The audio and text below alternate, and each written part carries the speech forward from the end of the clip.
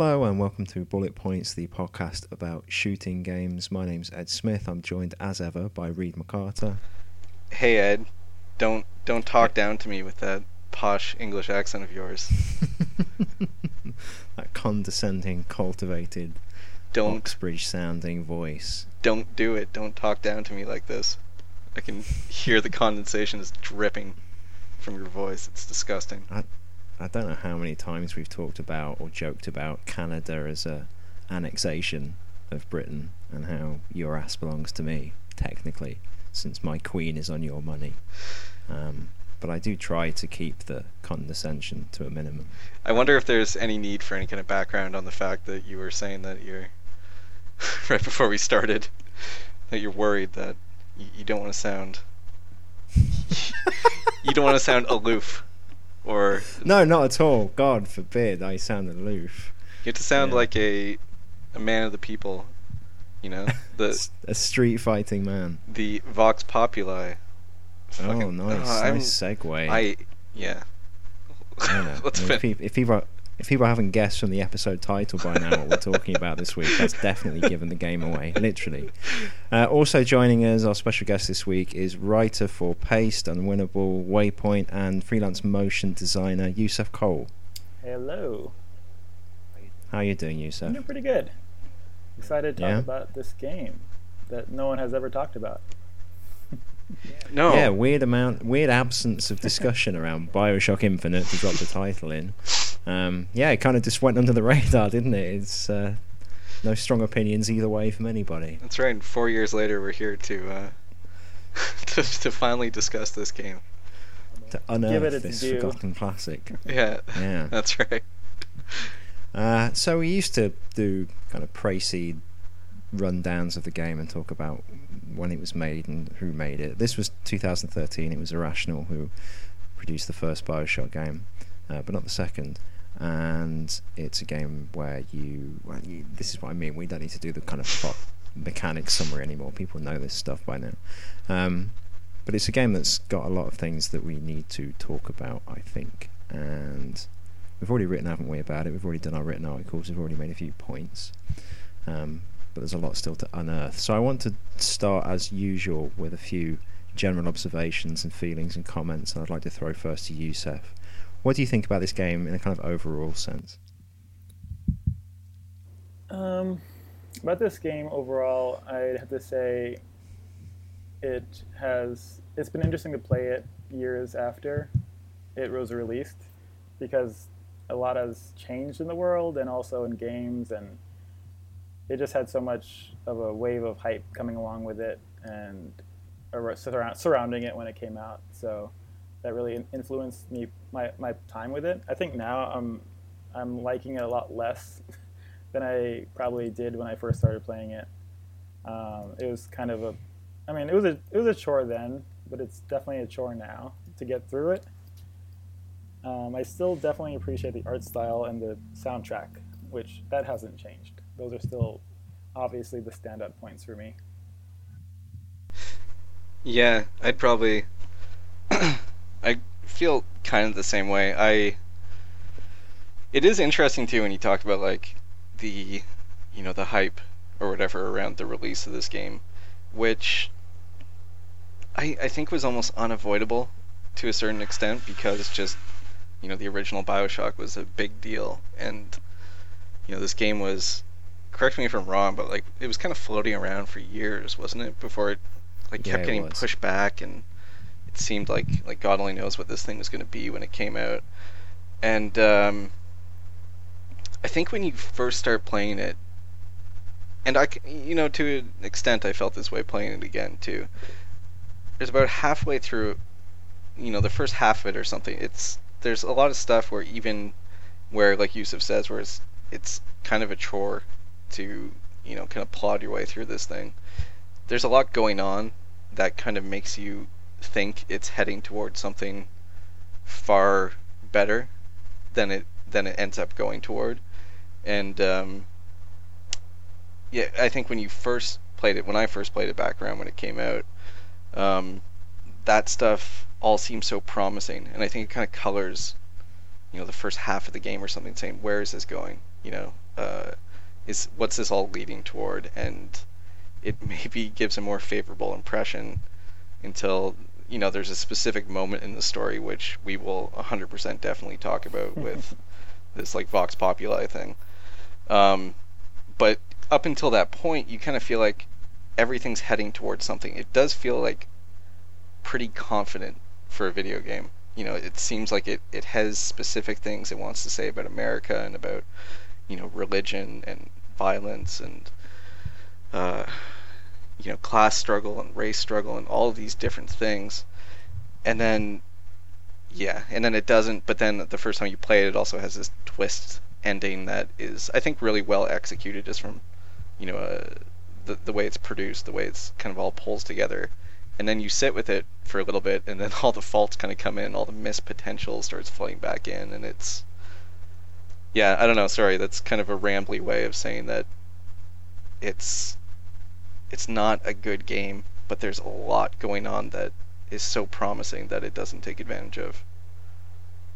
I think the build-up aspect of it is interesting, because one of the things I often feel about games is that what you are expecting is what you get. It's rare that if a game has been due for release for a long time and there's been a lot of marketing and pre-release material about it, what usually ends up happening is you receive it and it is the product as was promised, which is something I find consistently disappointing, or maybe slightly disheartening from I want shocking art perspective when it comes to video games. BioShock Infinite did have a long, slow build-up, and I would say that what I ended up playing was not what I expected, but not in a good way.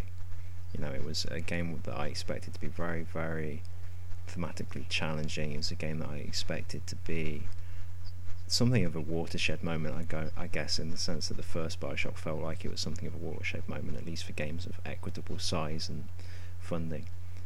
I agree with you, Seth, that the music and the way that this game looks, the colours and the various sounds and performances and things, not to keep using this word in all of these episodes, but the aesthetics in BioShock Infinite are fantastic. I think it's a wonderful looking and sounding game that is also hugely confused and contradictory, and it seems to, in one scene, expect to offer answers, and sometimes quite pithy answers or quite comprehensive answers, and then in another scene is very much the opposite. It's all questions, and it's very sort of prolix and bloviating and uncertain, and doesn't really have much of anything to say, even though it's using a lot of quote words. I agree with you, Reed, as well about the twist. I thought that the reveal, or one of the reveals towards the end of the game, that your female companion, Elizabeth, who you've been kind of tacitly or maybe even overtly encouraged to sexually regard, turns out to be your daughter. I thought that was stomach churning and very telling and sort of specific to games, I think, or games of that time. Yeah, it's a great sort of middle finger to the audience. It's an interesting one to me because I think this game came out in March in 2013. The Last of Us came out in May, and The Last of Us ends with this, you thought you were playing the role of a male heroic protector throughout, and it turns out you were somebody very different, somebody much more questionable and sort of darker, basically. And The Last of Us does it quite, not discreetly exactly, but through dialogue and through almost the looks on the characters' faces and very specific and intimate things that happen to them. BioShock Infinite does something quite similar, as in it recasts you right at the end, not as the sort of protector or love interest, as something a lot more kind of grotesque and perverse, and does it much more, not forcefully or directly, but in a kind of grandiose way. It does it with a lot more kind of fanfare than The Last of Us, but they are both doing similar things. And I do think that's interesting. I think it's one of the game's qualities, is as I wrote, I think it's when it drops some of its kind of essayism and just appeals very, very unashamedly to emotions and to your eyes and to your ears. But certainly this is not a game that it's easy to like. It's not a game that's you feel very clean if you enjoy. That is an interesting aspect to it, where it almost feels like there's like a harsh edge to it, like almost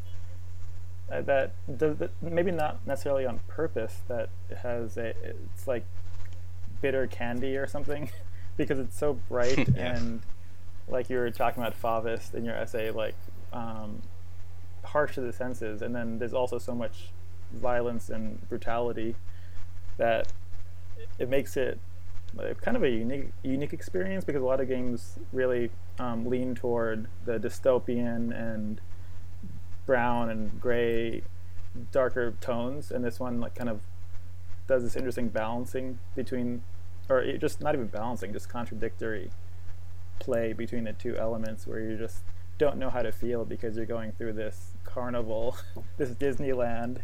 Oh, that's Yeah. just like a nightmare. I that stuff to me always felt very intentional. The opening, because especially because they, I don't know if either of you have played those Burial at Sea. They're weird. They're expansions, but they're also kind of like a prolonged epilogue to this game, where you're playing as Elizabeth. Well, you play as Elizabeth in one of them. But the one where you play as her, it opens with this long scene where she's in Paris, and she's walking, down the streets, and everyone's singing songs to her, and I think a cartoon bluebird lands on her finger, and then it, flashes, and it's her, and I think she's holding like this alternate universe booker who's covered in blood or something. I think it's something that they are really into. I think it works well in that intro where you have this idea of, look at this beautiful, shiny, pristine Wonderland version of America, and you've had the kind of creepy, you go through and you're in that baptismal waiting area place where, and you come out and there's statues of the founding fathers like gods, and so it's kind of disconcerting, but then you come out and everyone's smiling and enjoying themselves, and you start to notice everyone's like kind of, Stepford wifey, and then, of course the part where they say, here's our grand raffle or whatever, and they wheel out an interracial couple and say, it shows, look at this is what's going on here, this is, the depths of the hatred and everything that's underneath this shiny facade, which is, I think that stuff, I wonder if this game was more understated about some of what it does, if it would be more successful, but then I don't know 100% if I agree with that either. Like, Go on, sorry. no, I was just gonna kind of pose as an open question, like, because I wonder what you would say with this game, because this might be an interesting way to talk about it, is sort of where it loses you first, where, because I think we all kind of agree that there's, major problems with what's going on in this game, and I wonder where, that first point would be for both of you. Yusuf, I'd like to hear from you first on that Sure. one. I would say it's definitely in the manufacturing district, which is when the time travel stuff or time dilation stuff starts happening in the quantum mechanics, and you kind of split timelines, which I think completely, really, literally drives the narrative off the rails. Where you are like, all right, I'm in. What's going to happen to this guy, the machinist guy or the weapon maker?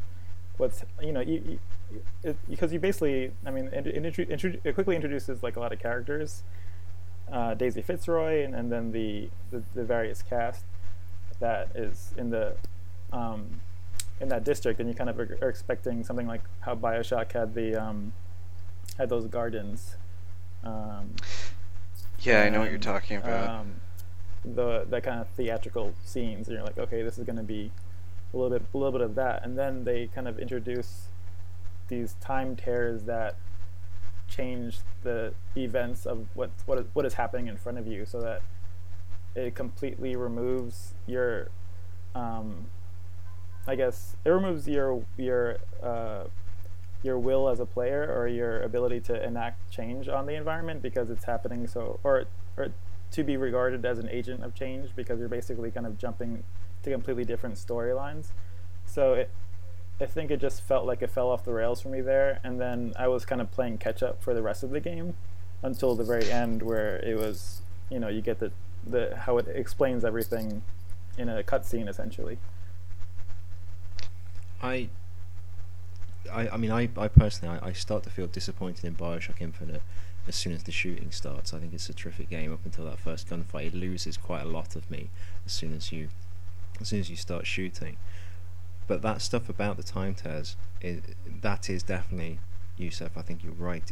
That is where the game stops being so many things that it was before and starts being so many other things that are less interesting and much more difficult to enjoy. It's funny that you should say that it ruins your sense of sort of agency or your sense of the game being interested in you as the player, because to me those time tears and that whole multi-dimensional quantum mechanical conceit is a huge concession or a huge appeal to a discussion about players and player agency and how a video game works, and that's why it loses me. It's not because it sacrifices or kills off something to do or some sort of discussion about being the player in a game. It's because it introduces it, and that to me is where Bioshock Infinite starts to be less interesting, because I feel like the original Bioshock, its didactic, if you like, its overarching point was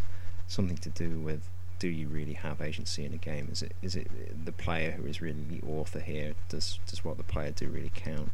And Bioshock Infinite, with the multi-dimension thing, I always read as there is this Columbia, there is this Booker, there is this Elizabeth, but they exist in infinite, pun intended, permutations and varieties, as if to say millions of people will play our game and they'll all play it differently and they're all valid. All these different versions of Bioshock Infinite are going to exist. All these different I never thought of it that way. Yeah, all these different iterations and sort of playthroughs of Bioshock Infinite exist. Somewhere you die, somewhere you don't, and they all exist together, and they're all, infinitely as valid as one another.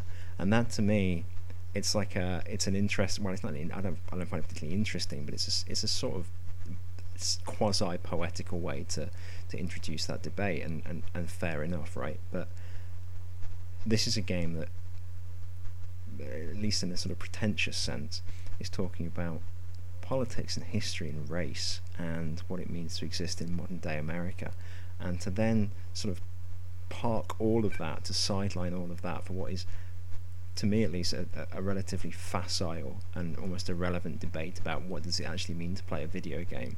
That is when Bioshock Infinite loses me. See, I never... I find that self-obsessed. I find it kind of self-absorbed. It becomes like a masturbatory thing. As soon as it's a game about games in the way that I interpret it to be, and stops, and doesn't just stop being a game about people of colour and oppression, doesn't just stop being that, actually kind of actively sacrifices that so it can become a game about games, that's when it loses me. I have never thought, I've never kind of read it that way. I will say one more thing on that point. Yeah. If the infinite refers to these iterations and different permutations of the game itself, and what Bioshock Infinite, or maybe even the first Bioshock, is about is the sort of relationship, dynamic combination of what is there in the sense of it's been built by the game designer, and what is organic in the sense of what is introduced when you give this to a player who can treat it as they see fit. Bioshock Infinite itself is filled with all of these kind of references to like the combination of strict and mechanical and kind of engineerical and organic. So you've got like these enemies who are half man, half machine, the handyman. You've got those like wild bill machine or dollar bill machines, which are a man but he's a robot. So you've got all of these kind of aesthetic touches which are about, like the sort of Clockwork Orange, the organic, but it's being controlled, the player, but they're being led by the designer. So I feel like it's really interested in that stuff. It is really concerned with what does it mean to play a game, what is the player's role, what is the designer's role, and again, that might be a discussion that at some point is worth having, but I think it's a discussion that is maybe worth having in about 600 words on a blog, and not in Bioshock Infinite, a game that is ostensibly about politics and race and history. I was going to say it just has, I feel like it has more appropriateness in a game like Bioshock 1, which was, even though it didn't necessarily fully get into like objectivism, it was still a game that asked some simple questions about what games are, and I don't think this advances that argument in any way. And I feel like you're absolutely right, Ed, that it's, I brought up in my essay where basically you're bringing up all these real issues that affect real people, and then cynically turning away from it and deciding I'm gonna get into philosophy and like abstract concepts that have no application, to the detriment of like the earlier story. And like it's just so offensive, especially because just reading some of the interviews that he's done, like I linked to one of them in the essay, just how Ken Levine has this very cynical attitude and like kind of cynical pragmatism to politics, where he believes that oppressed people become oppressors because their lives that leads them down this path, which just has, I just don't get the basis and reality of that belief. Like it feels very closed-minded and privileged, essentially. Yeah, it's that's a complicated one, right? Because I think you can pick little examples, from history, but of course you can, because you can pick. I don't think that's the widespread. I don't know if that goes off on a tangent, but I just think about that because I have seen that quote of his, or the interview where he says that about, you look at people who have been oppressed and they'll, repeat the pattern onto someone else. And you do see that in history, but it's not, you see that with say European nations who then, who were colonized within Europe and then got a chance to colonize people in the Americas and Asia and Africa, and they were, did awful things to other people, which theoretically, historically, they should know better because they have been on that end of it too. But that's not, there are other patterns of history, and I think I think Yusuf is right to say it's super cynical view, and I think it's not true in the way that he uses it in Bioshock Infinite either, when he has this, because Columbia is like this little microcosm. It's like what he did with Rapture, where it's like essentially these games are like little petri dishes for, it's an experiment with different political ideologies and I've heard him use the term Skinner box. They call them Skinner boxes. That's what he says in interviews. Sorry. But you know what I mean, where it's like he has like his little, they're like almost archetypal, which is maybe a little bit unfair to him because some of the characters in both games are, relatively well-drawn characters who are believable. But, he has like the Vox and, particularly with Daisy, who's, the de facto, or she is the leader, but she stands in for everything about them in the game.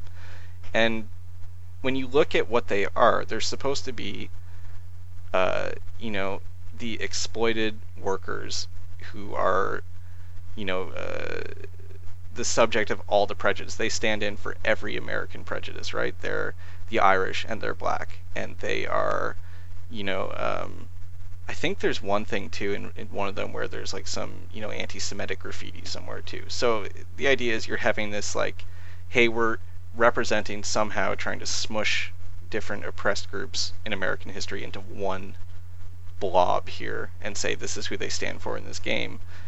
But you can't do that because these characters exist in this really specific circumstance where essentially they're just looking to be on the same playing field. There's nothing to suggest that if these people are able to, I don't know, I feel like I'm getting lost in the weeds here, but there's nothing in this game in its specific way it's using this for it to, he's putting his position and then illustrating things to fill up toward that, instead of saying, look at this situation, maybe this is how this plays out. it's It's also the way so it centers whiteness essentially. Like it centers the people, like the white population, like of Colombia, so that everything you see in relation to the Vox Populi is like how they affect the white part of it of Colombia. Like how they yeah. destroy it. Like you get like a very short period of time where you're actually seeing how shitty their lives are, and of course you get mugged immediately. Like cool. Yeah. I think that idea that this game or maybe the first Bioshock is set up in a kind of laboratory conditions kind of way, and we're just going to put these things together and see what happens is definitely false. It's a polemic. It's got a point to make from the beginning. This is not despite claims maybe from Ken Levine himself or the people involved in the game to the contrary, it's not objective. It's not a petri dish. It's not a Skinner box. This is something that is from the top to the bottom, has a beginning, middle, and a conclusion to make. The thing about, just to revert back slightly to the dimension hopping, because it relates to all of this as well. What Youssef was saying about the game's position on the oppressed becoming oppressors, that to me it sounds like a very brave and like complex and nuanced position to take on politics. If you're 16 or so, yeah, maybe. Exactly. But it's a really easy point to make, and a nuanced point to make, which is disguised in Bioshock Infinite as a complex and difficult and brave point to make. The dimension hopping stuff, I think, is the sort of calcification, if you like, of that, because what that narrative conceit implies, i.e. that there are these infinite dimensions and that in each one every possible outcome is played out and they're all as valid or invalid as one another, what that ends up creating is like an utter flattening of everything that happens. Nothing matters in Bioshock Infinite because it's all being played out differently in other dimensions anyway, and you can go and look at those as well if you like. What it also says is that there is something kind of cosmically inevitable about all of this, so why even bother to try and change it? The game semi implies that the universe itself, time itself, space itself will always make this happen, so it's almost not worth worrying about, it's almost not worth thinking about. And also there's something like even deeper and darker in that, and I'm not quite sure how to word it, but it's almost like saying this is meant to be. This is how it's supposed to be. We're supposed to have oppressors and oppressed. We're supposed to have rich white and poor non-white. It's like this happens in every dimension, so maybe it's just it's also God's will. Like being oppressed, you are indicted by the society you live in, because the end of the game is essentially them erasing that eventuality. And by erasing that eventuality, they're erasing all those people, like the ones who oppressed and who are oppressed. So the Fitzroys and the Vox Populi don't exist as well. You're not supposed to care what happens to them, because that is the bad world that is two polemic ideologies warring against each other, and they should neither of them should exist. Essentially, is what he's arguing. Which is, well, I obviously, I don't know, we were talking about different games to do too, and it felt like it was time to people covered the hell out of this game when it came out, and then I think probably pretty steadily for about a year, which is fair because there's a lot to talk about with this game. There's a lot to, I think, for critics, this game, despite a lot of different things, is kind of like it's like a slab of red meat for lions. Like, you can just fucking go in on this thing. But now too, you look at this and there's no starker example of it's like sickening in this game when you get to the point where Booker and Elizabeth, I think, have escaped when they've been to this alternate reality and they've seen the Vox Populi are now have police up against the firing line and stuff, and you're thinking, oh, you're supposed to think what monsters these are. And you get into an elevator, and Yusuf, you had this line, and I'm so glad you did, because I tried to screenshot it in time when I was replaying this, because it just is the worst, where Booker says something like, Comstock, Vox, like it's just spelling. It's just a different spelling of the same thing, or I forget the exact line. But he's saying, there's no difference between any of these people, and it's just, you look at what's going on in the world right now, and especially what's going on in America and North America, and I mean the West in general, and it's like, I mean, Ed was saying this before. It's the most cowardly thing. It's this faux sophistication, and this game, it feels like such like a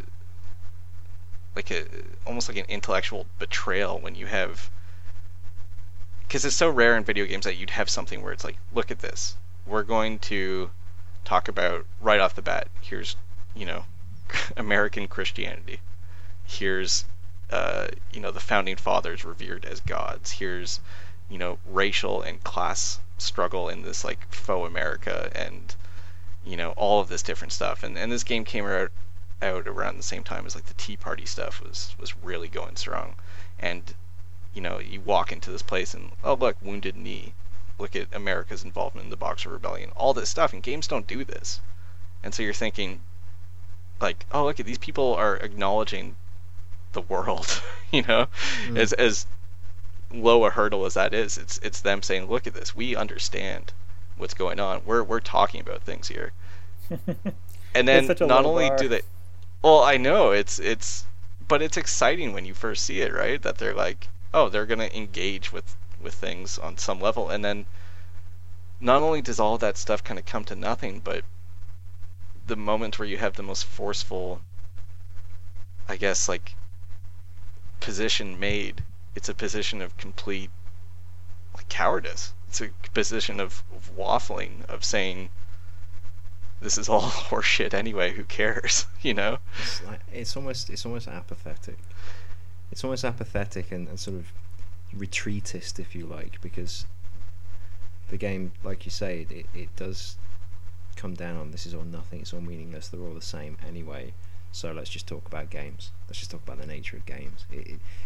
Bioshock Infinite begins, like you say, Reed, as a game that's exciting because it's engaging with parts of the world, it's engaging with things that have actually happened to the people that are playing it, and then it decides that that's too complicated, it's too tough, so let's give a glib and pithy and sort of quotable opinion on all of that stuff, and then go back to talking about games and being about games. And the other thing about Bioshock Infinite, disregarding for a second the sort of conscientiousness or morality or soundness of the things that it's talking about and the way it's talking about them, is that it's very messy, it's a very loud game. It's not a game that it seems to be struggling all the time. This is something I said when we first started recording.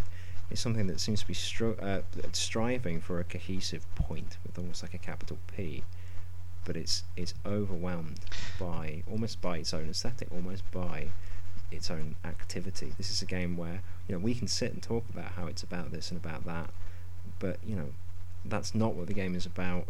Kind of 80% of the time. 80% of the time, it's about collecting resources off the It's ground. about eating hot dogs from the trash. Yeah, correct. And shooting waves after waves of like screaming, shouting, running people, and using science fiction weaponry and magic, and fighting a ghost in one sequence, and all of these things. It's a, I don't even know what the word is, phantasmagoria, jamboree, something like that. It's a real. I kind of like jamboree expresses some kind of like mess, like nightmare jamboree. Yeah, it is. It really is. It's a big bucket of kind of multicolored It's manic balls also. tipped down a hill. Very manic. Yeah, exactly, manic. Yeah, I mean, I was thinking about that too, and aside from even just structurally, when Yusuf was saying at the end too, and then what is this game about when you get to these twists at the end, and really everything's wiped away. There's so much table setting for you to have this. But then maybe I'm going to retreat a little bit on this, because I do like. I think the baptismal stuff is the closest this game comes to making a really strong point, making sort of like a point about America metaphorically and the new world, quote unquote. that is interesting because I was thinking a little bit while you guys were talking about, like who is also the protagonist. Like, what does the game say about him? About Booker DeWitt, because it is like it's a very contradictory and mixing of tones for him as well, because you do get the guilt of Wounded Knee and the Boxer Rebellion, and his guilt in his own brutality, which manifests both in the beginning and in the baptism. It kind of bookends it, but then in the middle of the game, I feel like the player is meant to really empathize with him and treat his perspective as your own, like when he was comparing like the two sides as both being bad, and you're like who the fuck are you though? But like he's like the voice of Ken Levine, he's at many parts he becomes the voice of the writers, like his outlook on the rest of the world of the game. But like you're also, I don't know, it's strange how you're supposed to at one point empathize with him, but then also like treat him as this flawed, this anti-hero, this kind of character that's irredeemable. I wonder how much more successful the character would be, because one of the problems too is that this game takes 14 or 15 hours to play through or something. So I wonder how much Booker is supposed to come off as kind of a piece of shit, if you're supposed to think this guy sucks, because he does, I think, near the beginning and sort of when he first meets with Elizabeth and moments where he has more characterization, you do often get a sense of this guy's not good. He's not a good dude. He's here to abduct a young woman, and you start to feel like maybe it's justified when you see how horrible Columbia is. But I wonder if they want you to like him less. But I feel like if you have a game that's this long and you're spending so long between moments of him saying things that might color your opinion of him, then you're gonna maybe start to empathize with him a little bit, because you're controlling him as he moves toward his goal. You're I don't know the best way to put it. The thing is, maybe in writing, maybe in some of his dialogue and the story beats that he's involved in, Booker is meant to be an ambiguous or maybe even unlikable figure. But again, the fact of the matter is that most of the time you spend as him, with him, he's doing impressive and cool things. He's winning gunfights on top of moving zeppelins and shooting like magic beams out of his hands. So he's a video game impressive, video game impressive figure, whether he talks in a certain way or says certain things between those sections or not. Hey, we mentioned, and the fact, and the other, I was going to say one more thing. The other thing is that, to talk about the game's ending, like Yusuf mentioned earlier on, the ending of Bioshock Infinite, whereby basically everything you've gone through is deleted. It's like as close as you can get to the "it was all a dream" ending. With a lot of, I keep using this word, kind of belletristic and impressive sounding language. It was all a dream. So I personally, I don't debate that it's worth debating, but I personally struggled to really worry too much, at least about Booker's characterization, because he doesn't exist at the end of the game. The whole thing is wiped away. Like, the whole thing is deleted. So it's like the game itself doesn't really doesn't care what you make of it, because it's just going to get rid of it all anyway. It's just it didn't happen at the end of Bioshock Infinite. None of this happened. I don't want to cut off Yusuf if he wants to say something, but the only thing I'd say to that really quickly is that the one thing is that all of Columbia is supposed to be the vision of Booker, essentially. That's true. Which, yeah, and then the all a dream stuff is almost like, look at how, that's the stuff that kind of works for me in this game of this, like, America forging forward. America was always great. They just I feel like the Canadian and the British talking about Americans, but that would be really cool if that was like within his, if that was not just distracted from by our playing as him the whole game. Yeah. And like, I don't know, because I was just gonna the only thing I was gonna bring up was we had mentioned Last of Us, and I keep thinking about that in terms of being able to establish like an anti-hero that is really an anti-hero, that is very visibly an anti-hero. Like because I don't know. It could just be the framing, the way it's like first person versus third person. But in Last of Us, when you kill somebody, you feel bad if you kill a human. It just doesn't look good at all, and it looks bad in Bioshock, but it looks bad in a cartoonish way. That is just like, I can't process this information because there's too much going on, and I'm just trying to not get killed by like the 20 different people that are shooting me from around the map. Whereas like Last of Us is like one-on-one in a dark closet somewhere, and you're just banging a guy's head in. And you're like, no, this is not a good person. And then obviously that's reinforced by the end of the game, and then not erased. Like the characters have to live with those decisions. I don't know. It just feels like such a more successful version of the same anti-hero conceit. In Bioshock Infinite, you're shooting at people often over a long distance. You can't really see who you're shooting, and they're all. The Last of Us, it's true as well because it's a post-apocalyptic semi-zombie thing. But the enemies, all of the characters, I feel in Bioshock Infinite are larger than life, whereas the ones in The Last of Us, they, you overhear them having some kind of personable conversation. There's like an implied inner life in the people that you kill, or often there is in the people that you kill. In Bioshock Infinite, to use a kind of game review cliche, which is often used as a positive, they're cannon fodder. They're just goons. So yeah, again, that ambiguity, that anti-heroism in Booker is definitely not as strong as it is in a game like The Last of Us. I would agree. Well, it's kind of there. The enemies in Infinite are kind of the Call of Duty mold of gunfire. Bad thing is coming at you from this direction. You have to make it stop coming from that direction, and that's what the combat feels like, right? It feels like you're trying to I don't know, you're trying to pick sand off a table or something, not like asteroids or something. Yeah, exactly. Whereas Last of Us is I was thinking of this as well with things like Kane and Lynch too as well. It's rubbing your face in this stuff, and it wants you to feel the proximity being closed and how kind of gross and unpleasant all of this is, which I think, I can't remember, Ed, if I talked to you about this or if it's just we repeat the same things so goddamn often. But Bioshock is definitely a candidate for one of those games that if you to be, let's say, generous, say you kill 20 people across the entire game, I think it would be a much better game. And that's a large number, but I'm just saying for the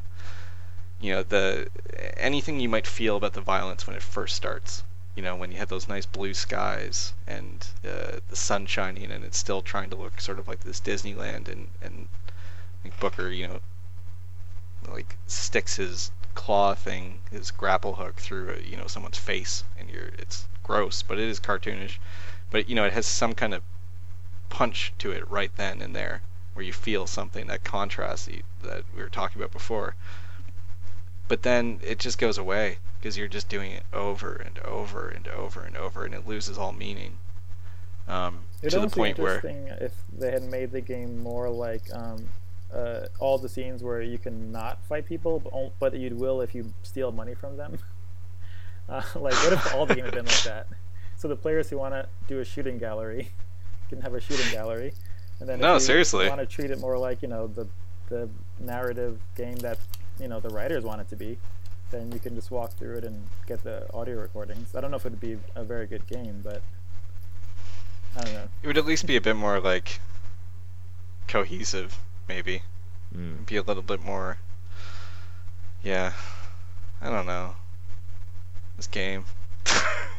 I mean, I did want to briefly talk a little bit about the shooting, because it is interesting how it's different from the first one and the second one in terms of possibility space and like the way it functions, because the first one had the famous Big Daddies, who were just such an interesting enemy because they had some of that guilt of of not wanting to kill them, like that Last of Us has, and also the draw of wanting to kill them for the benefit of I guess rescuing or killing the little sisters. But I mean, there's none of that in Infinite. I mean, I think Chris Franklin had brought it up in his review of the game, where just like there's the enemies are so flat and unremarkable, and just like doesn't it just lacks a depth of like the previous games, which is so weird. Like that they that they could have released the game like in that where the characters took such a giant step back.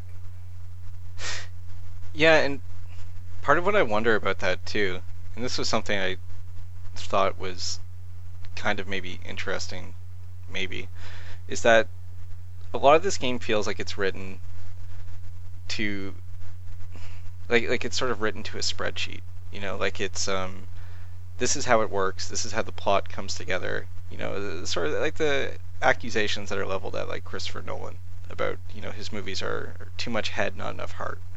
And you can kind of see that in some of the ways that this, the way it comes together at the end is very clever, in the same way that it gives you that kind of like putting the last piece in a jigsaw puzzle kind of feeling of, oh, look at that, it's a lot to think about, and then you think about it for half an hour and it's far less impressive, which is kind of like the first BioShock as well. And I wonder how much of this game, where he's trying to get across the idea that what's that line about there's always a girl in a lighthouse, or yeah the right hand that sticks out of the screen all the time, and he seems so much like he's working toward that point, which makes sense. It's his ending, and it's should feel like it's a culmination of all these things. But how much he recreates stuff from the first, I shouldn't say he for this, I should say Irrational recreates stuff from the first BioShock purely as commentary, but to its detriment. The stuff like what Yusuf is saying about taking that step back from having these characters who are, even in the first BioShock, the first splicer that you kill is pitiful. It's like this guy wearing that cracked rabbit mask, and he seems desperate and hungry and unstable, and you murder him because he's trying to murder you. There's nothing for you to do. And in this one, yeah, it's all nothing. I think the same thing about when in the first game you're obsessed with getting money and resources, which makes sense because that's a game about nominally about objectivism, or at least about like capitalism, and even just games themselves and the need to acquire. But in BioShock Infinite isn't so much about that. So why is that still there? It's like it's this stuff that's just transplanted, which it doesn't feel like it needs to be there. How much of this is lost because it needs to be BioShock Infinite and not just its own thing. I remember a conversation I had with one of the people who worked on this game, who will remain nameless, and I asked this person, I brought up something that we mentioned earlier on, which is the quantity of violence, the quantity of shooting scenes, and they had a justification, they had a response, and it's empathetic. The point being that if you're a game studio and you've spent a lot of time and effort and kind of people hours on developing and working shooting mechanic, the temptation is then to use it as much as possible, because it can just be transplanted. If you've made a gaming system where the player can aim, shoot, reload a gun and enemies will die, then it's very hard just to use it once, because you've probably spent the equivalent of thousands of dollars on producing this thing. But I mean, and that is an argument. But Reed, you're absolutely right that there is so much in this game that feels unwarranted. Might not be exactly the right word, but just misplaced. Just not anything to do with the rest of the game. Not anything. It's like vestigial. Points that it's trying to make. It's there because it is there, and not because it needs to be there or has any application that reinforces the narrative. Again, this comes back to I feel like BioShock Infinite is clamouring for a sensible, in the sense that it makes sense, point about things. It wants to give you that sort of 1 or 2 paragraph philosophical summary for everything that it's talking about. It wants to be concise and brief, but it's not. It's full of it's very verbal. it's bloviating, it's very long-winded, it's prolix and also messy and incohesive, and sort of talks over itself and sounds over itself and looks over itself, and everything clashes, and there's a lot there that doesn't need to be. It's this conflagration of like really striving for wisdom and the pithy remark, and at the same time striving for the opposite, striving for a kind of AAA video game level of content with a capital C, and trying to be like a good package, and trying to be what everybody would expect from a game. And that to me is the, and there might be somebody, possibly one of the people who worked on the game, who would argue, well, if your complaint is that the game is making too glib of a point about all of its things, and it's trying to be whatever, it's trying to kind of say nothing matters, that's maybe not true, because it's so messy. Maybe that is to imply that there are no simple answers, but I don't think that's the case. I think it's just it's two games basically brushing, or two sensibilities, it's a double bind of they don't work, but they have to be together. It's a long story short, it's a mess, and really, really doesn't want to be. Yeah, I think if it embraces we talked about Observer. If it embraced this messiness, sorry, I was just going to say it would be one thing, but it, and I did play a little Observer, which really does embrace the messiness of its environment. Yeah, what I was going to say is that if it was messier in the right ways, kind of, I think it's a game that suffers a lot from feeling like it needs an answer. Totally. Like it has to say, look at this stuff, and this is how it all comes together. We're gonna wrap this up no matter what it takes to do so. Which, as we've mentioned before, often means that things like, both sides horseshit, and the wiping away everything that isn't the story of Booker and Elizabeth and time travel. At the end. And it's also like the messiness is also messy in a way that is very disappointing and angering.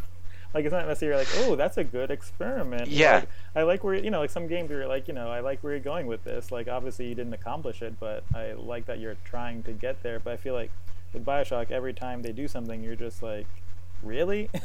Like, when they do Wounded Knee, and you're just like, what? That's it? Like, you introduce Wounded Knee, and then you go through this thing, and then you kill a guy for some reason, and then you're on to the next area, and that's like, what? Like, it just feels like such a colossal failure, because you're jumping so much higher, and you're reaching further to like make a bigger point, and doing so, the failure is that much more egregious. But here's the thing, for me, is that there are times, there are scenes, there are moments, there are periods of BioShock Infinite where it might not make a sort of cohesive single point about something political or social or racial or historical, but it does find a sort of cohesively, intelligibly beautiful sequence, or a sequence that does make you feel or think something. So I go back to the first BioShock, and in the first BioShock, the way that you collect the shotgun weapon is it's lying on the floor in this room, lit by an overhead spotlight, and you pick it up, and then all of these enemies come, and you have to use the shotgun to defend yourself from them. And that's a sort of a small scene. It's like a kind of short game in and of itself. It's like a micro setup, if you like. Quite a basic one, quite a simple one, quite a rote one. BioShock Infinite has them as well. It has these little moments where, for example, in the opening 30 minutes, when you're walking through Columbia and that Zeppelin rises up with the barbershop quartet singing the Beach Boys, and in isolation, it's this wonderful sequence, this kind of 5-minute sequence where you've been walking through this sunny, amazing place, and then suddenly this like miraculous thing happens.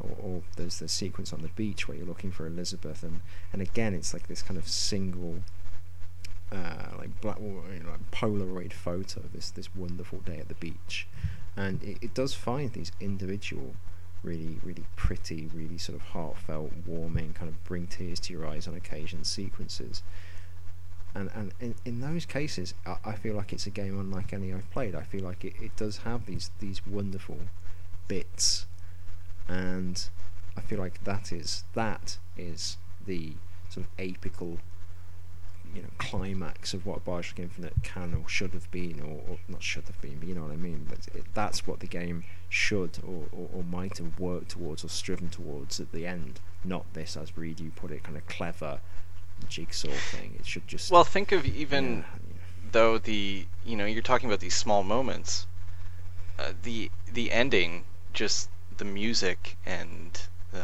precisely is it can give you shivers even if it's stupid.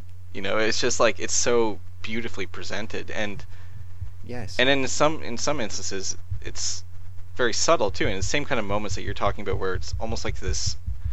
And Yusuf was talking about this before too, about this kind of like creepy, well, maybe this is slightly different, but some of like the creepy contrast with some of these things where, the baptism that ends the game is very eerie and a really great image and just, or a scene, I guess, of, this beautiful serene pond, and then all these Elizabeths coming out and drowning you, and you're looking up, it's your perspective. Things like when Comstock gets killed over the baptismal font in this beautiful little room, and a lot of the baptismal stuff actually, like when you first enter and it's this very eerie but beautiful, like incredibly beautiful room with this ankle high or knee high water and floating tea lights, and it's all incredible, but it's creepy because it's wrong. It's otherworldly in a way that seems sinister, and those moments are so good. There's so many moments in this game, especially like that's so much what I think about when I think about how you can play the first couple hours of this and think you can be really excited about this if you don't know where it's going, because there's some really excellent, I don't want to say craftsmanship because that sounds like almost like artistry. Yeah, that's fair, but it's too much. It's too much game.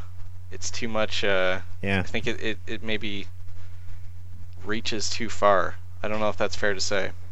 I also appreciate the clown in the beginning. Where's the clown?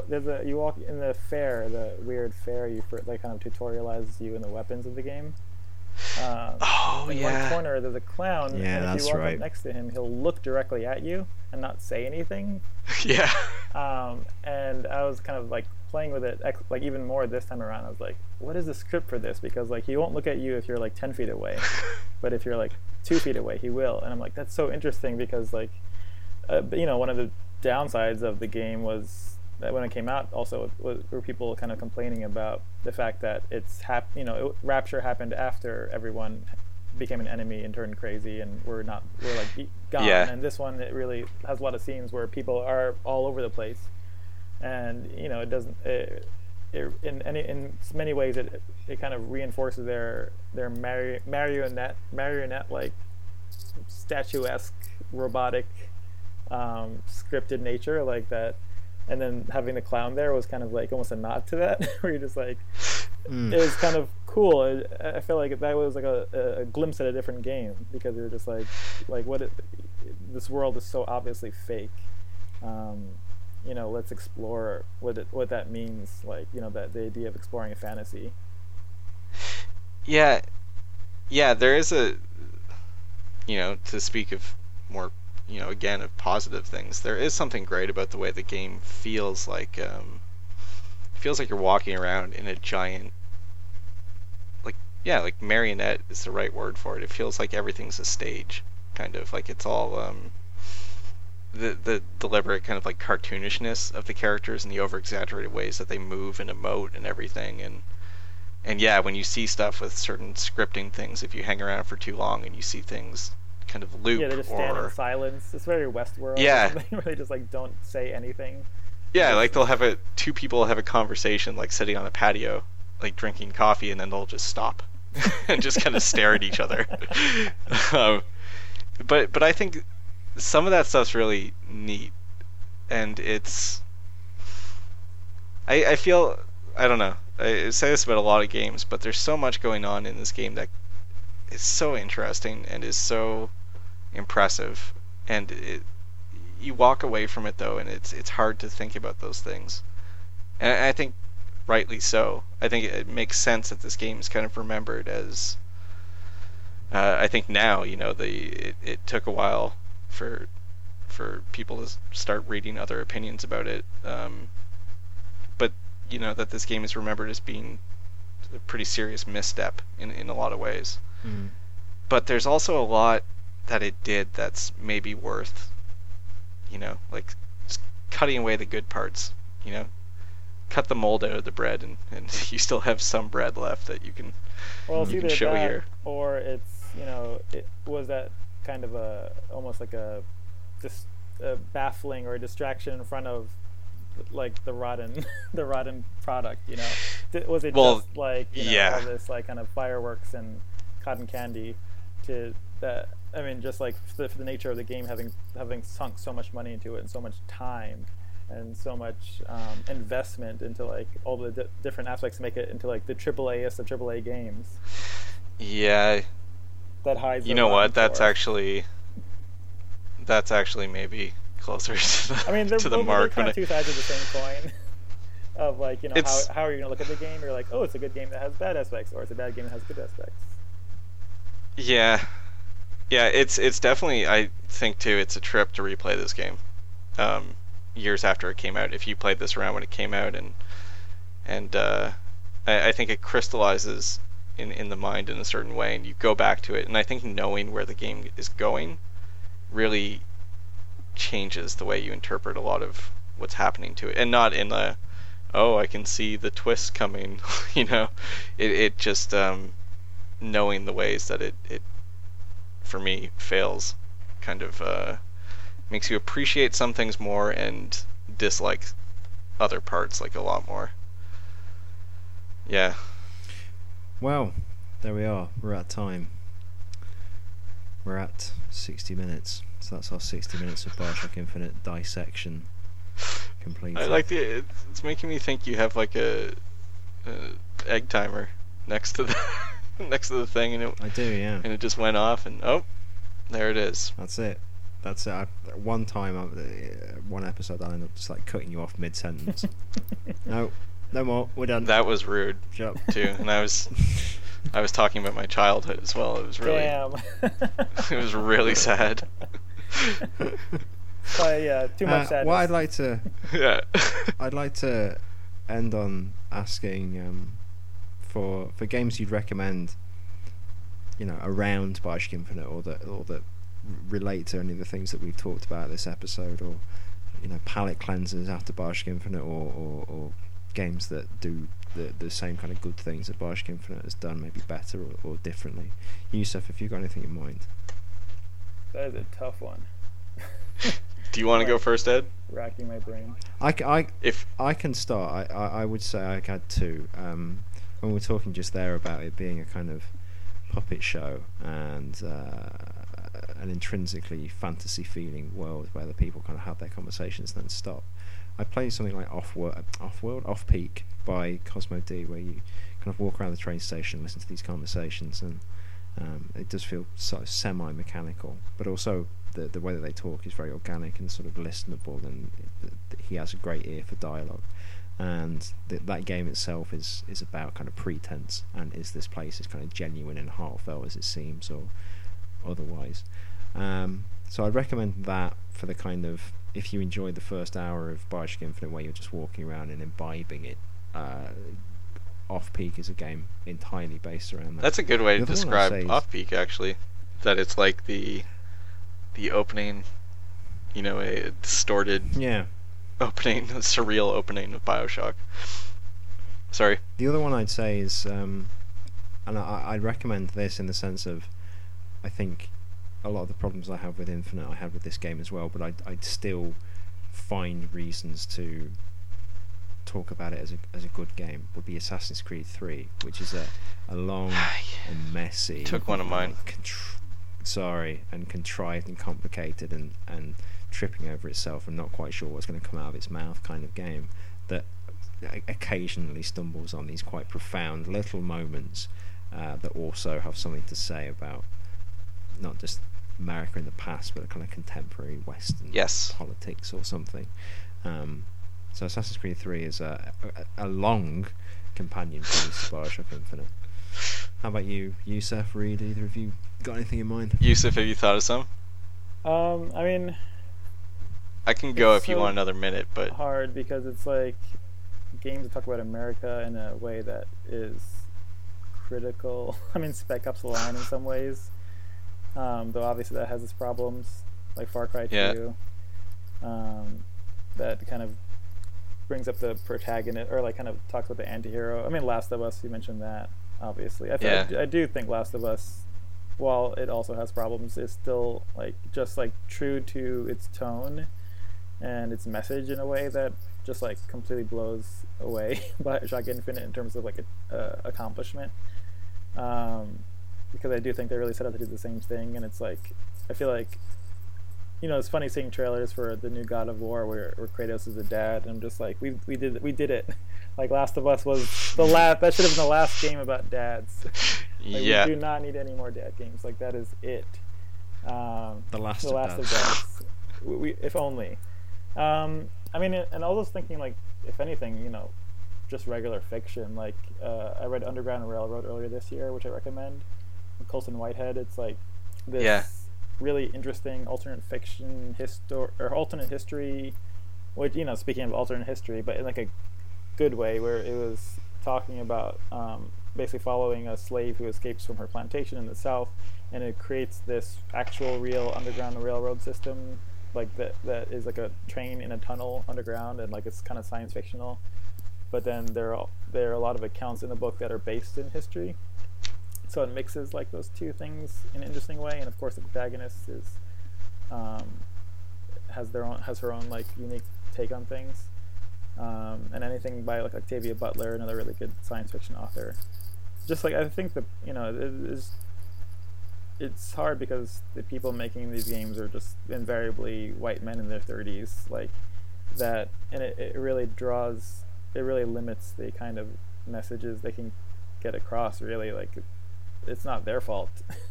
It is their fault, but it's also like you need different voices and creators making these games. It's a shame too, because games are, you know, like film, collaborative. You know, you would think that, and especially if you're going to spend 4 years making something, that hopefully you could get some, you know, you could really talk to other people about the story you're trying to tell, and kind of get different perspectives. And I mean, I will bring up Mafia 3.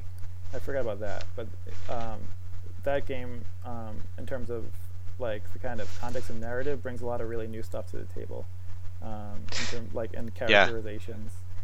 And the kind of protagonists you can play and how they fit into that society is like really refreshing for a video game. Like I don't really like the open world nature of it. That kind of feels, again, vestigial, like where it's like, oh, it's an open world game, so you have to do a million things for 20 hours. But the parts of the game, like for example, where you go to like kind of a white suburban neighborhood in the north that's very segregated and is like the home of the game's version of the Klan, and it's just like some of the most powerful moments in gaming, because like I don't know, it takes the thing, you know, in Bioshock Infinite where your disinterested character DeWitt goes around being like, these people are crazy, some racists here, some militants here, I don't know, I need to get out of here, versus like, you know, Lincoln Clay, who has a vested interest in, you know, the deaths of these people who are, you know, oppressing him and his community, and like you feel that as the player, like, you know, participating in that. Like it's just so much more like unique and honest than like a take on like violence in games, because it's violence that is like reacting and commenting on the violence of that time period. So there's one of the ones I was going to mention too. Around to it. No, but I think Mafia 3 also is a good example of, like, when we were saying stuff about, it's refreshing for a game to say, look at these things in history. Like, we're not gonna retreat into kind of fantasy and stuff. We're going to say, you know, look at this is Louisiana. I guess the city's fake, but you know, which is kind of a shame. But just saying, here's the specific cultural references, and we're not shying away from what this means. You know, is I think the promise of something like a BioShock kind of like made good. And the same thing with like also the different things about that game. The violence in it is another one that manages to kind of Last of Us style actually have an impact that's key to the story, I think. And then I would echo, I think Assassin's Creed is the better of the two 2013 games, you know, about America. And Assassin's Creed was 2012, Reed. Oh my, okay. Come on. That's embarrassing. I'm going to quit the show after this, don't worry.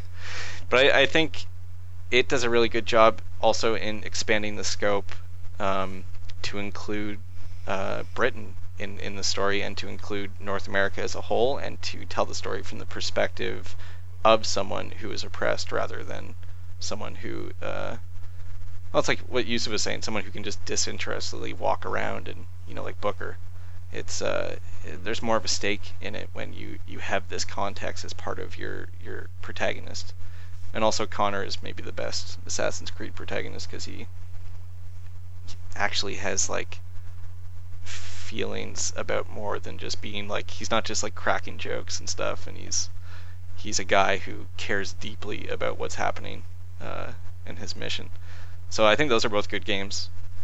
Maybe the last good America game that deals with the legacy of aspects of, you know, American identity and manifest destiny and the American dream and everything is Red Dead Redemption. I think does a much better job of it than something like a BioShock. But I think all three of those games, Assassin's Creed 3 and Mafia 3 and Red Dead, are all games that do a good job of it too.